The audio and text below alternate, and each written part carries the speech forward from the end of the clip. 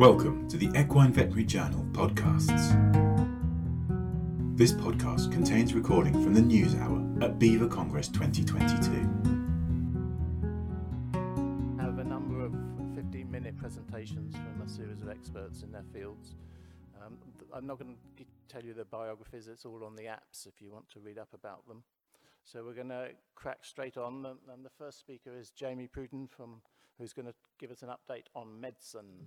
Jamie. Thank you very much, Tim. I think I'd just start with the fact that, it's only steroids or somnolose in medicine, so we can keep it pretty short if we want to.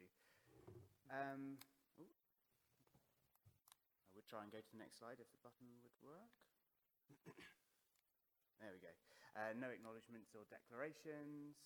So, as you can imagine, working at Liphook, I've got a few areas that I'm quite interested in, equine metabolic syndrome being one of them, and antibiotics being a slightly other one. So we're going to highlight equine metabolic syndrome and a few of those new papers in the first part of this, and then looking at antibiotics in the next one. So this was a study looking at postprandial insulin responses in both insulin dysregulated and non-insulin dysregulated horses. And what's the point in this study? Well, we know that postprandial insulin levels are a risk of laminitis, so how can we try and help these cases with that? So if we can reduce the insulin following food, then we can reduce the laminitis risk. And currently, a lot of the testing that we've been recommending, the false state of a Cara Light or the resting or fasted straight away, aren't all that great. They don't give you a real life picture. So can we look at postprandial testing to highlight those insulin dysregulated horses? This was a small study looking at about 16 horses, doing a crossover randomized study and looking at feeds of differing concentrations of non-structural carbohydrates and proteins to see if one or the other was related to a worsening of the insulinemia in these horses. What they found was that insulin dysregulated horses, unsurprisingly, had an elevated insulin, which one it was. But that the higher the non-structural carbohydrates, the higher the insulin response, about 1.7 to 3.4 fold in postprandial insulinemic horses. And usefully for testing for those in the field, you're looking at a peak value being reached between 60 and 75 minutes, so you should be testing that 1 to 2 hour after a feed. When they look at the discussion, they sort of said that historically people are advising not to feed to feed between a 10 to 12% non-structural carbohydrate in laminitis-prone horses. What this study actually showed that although their diet mostly was quite low, it was these small complementary feeds that were actually spiking a significant insulin response. So this was their rough data. I just repopulated it into a graph, and the red is the insulin dysregulated horses, so we can see that they are consistently, whatever the feed, even the low non-structural carbohydrates on the far right, their insulin responses are significantly higher. What should we do about this? What does this mean for us as clinicians? How can we take this paper into real life? What we should do is we should reevaluate our testing protocols. So we maybe shouldn't be considering just a one-off test as the only way forward. But if you've got one test, it might still be worth doing a dynamic test such as Caro. What we're seeing in reality in Liphook is that we should be testing individual feeds. So we should be doing hay, hard feeds, and grass, all different ones rather than just one type of feed. And with this study, we now know we can allow the horse to eat for the feed or for a while on grass, and then test between 1 to 2 hours later. What they don't try and do is summarize and try and make an assessment of what the insulin level should be to cause laminitis. They just say it's an increased risk. But what can we do about it? So there's another study in animal looking at how we could use straw as a way to reduce the insulin intake, the energy intake and therefore the insulin response. So they question, could we alter the insulinemic response by adjusting the diet? But also, is it safe to feed straw to horses? What we know about straw, obviously, is it's low energy, high fiber feed. Previous studies have though shown that the response of horses to straw as a diet causes ulceration, so they wanted to rule that in or out. And so they evaluated grass forage in 6 horses versus 50% grass and wheat straw response in another 6 horses and fed it for 3 weeks. Each horse had a little warm-up period, and I think that's quite important if we're going to use this as clinicians, that they gave each of these horses some time at 25% straw. What they found, though, was that there was no change in the prevalence of ulcers. In fact, they started to decrease throughout the course of this study. But what they did see was that feed intake time was significantly increased, which I think we could take into our gastric ulcer treatment cases. So the same amount of food in these two cases, the grass forage was being eaten in about 6 hours, and then the mix was being eaten in about 12 hours. So quite a significant change in the time of eating. Also, what they found was that the daily energy intake was lower, no surprise there, and significantly the plasma insulin levels were lower. So the graph from the paper showed the black line with the grass and straw with a significantly lower insulin spike. So what they discussed was that 50% straw could have a positive metabolic and behavioral change in these horses, and that increased feed intake, the increased time of feed intake could be helpful for gastric ulcer patients. So how can we use this study? We can use it to increase our weight loss, reduce insulin, therefore reduce our risk of laminitis, and it does appear to be safe to use, and we're starting to use it far more in our laminitis cases in the hospital. As with both of those studies, remember they are quite small study numbers of horses, so we have to take a little pinch of salt with it all. This one, though, by Ed Knowles, is a really significant contribution, I think, to the literature. It's a big study over a number of years, and what he wanted to look at was specifically ponies, not horses and ponies. Are there any tests that we can use to predict the risk of laminitis in those ponies? What he did was a prospective cohort study, so he really did look over a number of years, and compared to the other two papers, it has a lot more weight to it. So he looked at 374 ponies enrolled in a study over a 4-year period, although there was another year of follow-up following that first 4 years. All of them had to be ponies, and they all had to have no laminitis, so we're starting from a one set place, and not also being treated for PPID at the time. Throughout the study, he looked at a huge number of variables, from the type of grass being fed, the type of forages, exercise, the way horses were treated, and tried to sort of really simmer it down to some useful information. And there's a lot in the paper which, if you read all the supplementary data, is very interesting, but probably not all that useful for real life. What he found in this group of ponies, in the 400-odd ponies, was that the incidence of laminitis in a non-laminitic group was about 4.8 cases per 100 pony years. So a small number, but he'd done the calculations to make sure that that was enough. Unsurprisingly, found that summer incidence of laminitis was 3 times that of the winter cases. And significantly for the testing, insulin as a resting was higher at T60, so at 60 minutes post-feeding, and also T0, so at the start of any feeding protocol, and had a high correlation with primary laminitis risk. Also, he found that adiponectin and hoof divergence were also significant markers, so we can use adiponectin as another laboratory marker for laminitis risk. So these were the values that he brought out of his study, and I think they are quite useful to extrapolate and use in real life. And each of these risk categories is based on a centile of horses that were going to get laminitis or not.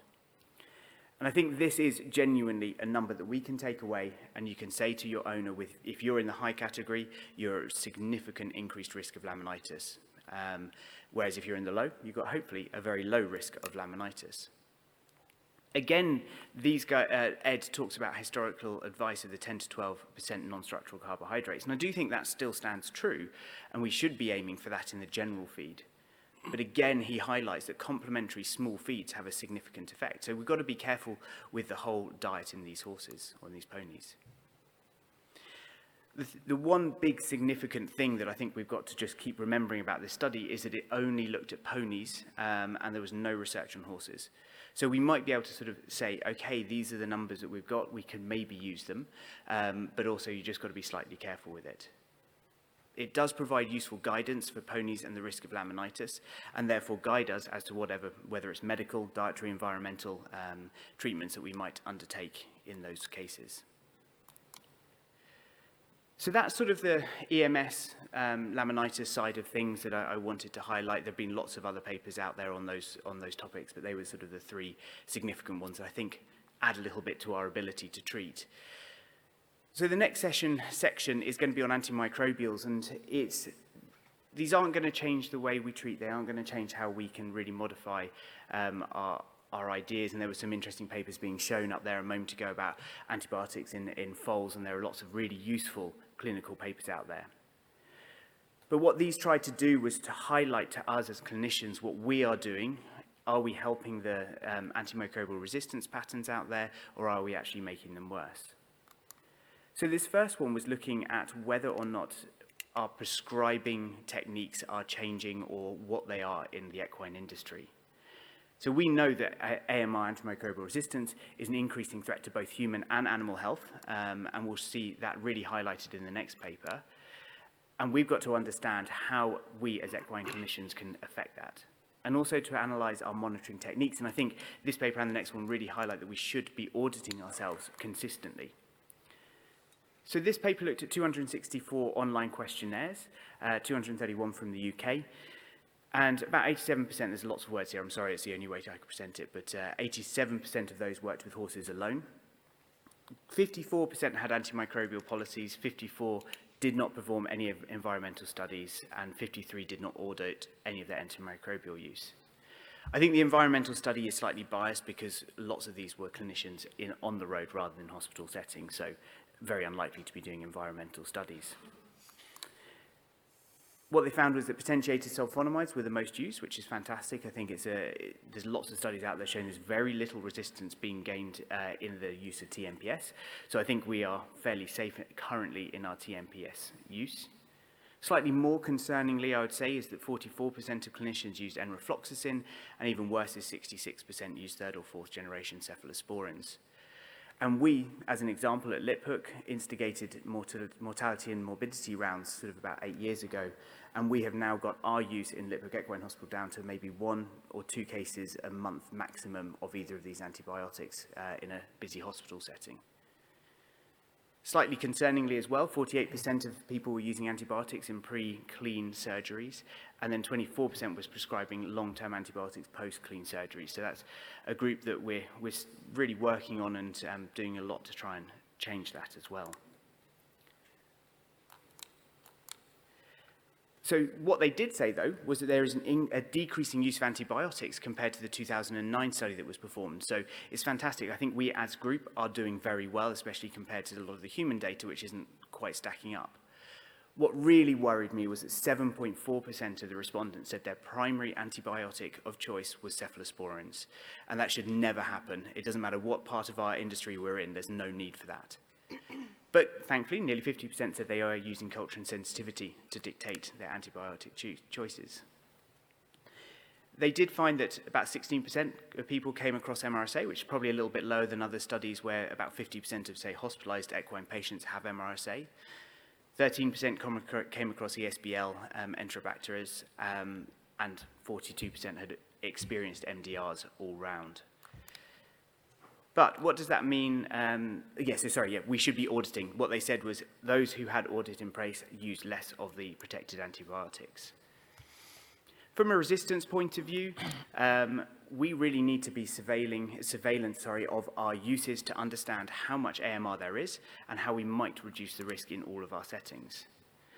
Analysis, again, is a way of auditing AMR, and it is important, and it's something now we at Liphook are starting to really look at and pulling in all of that data so we know exactly what's going on.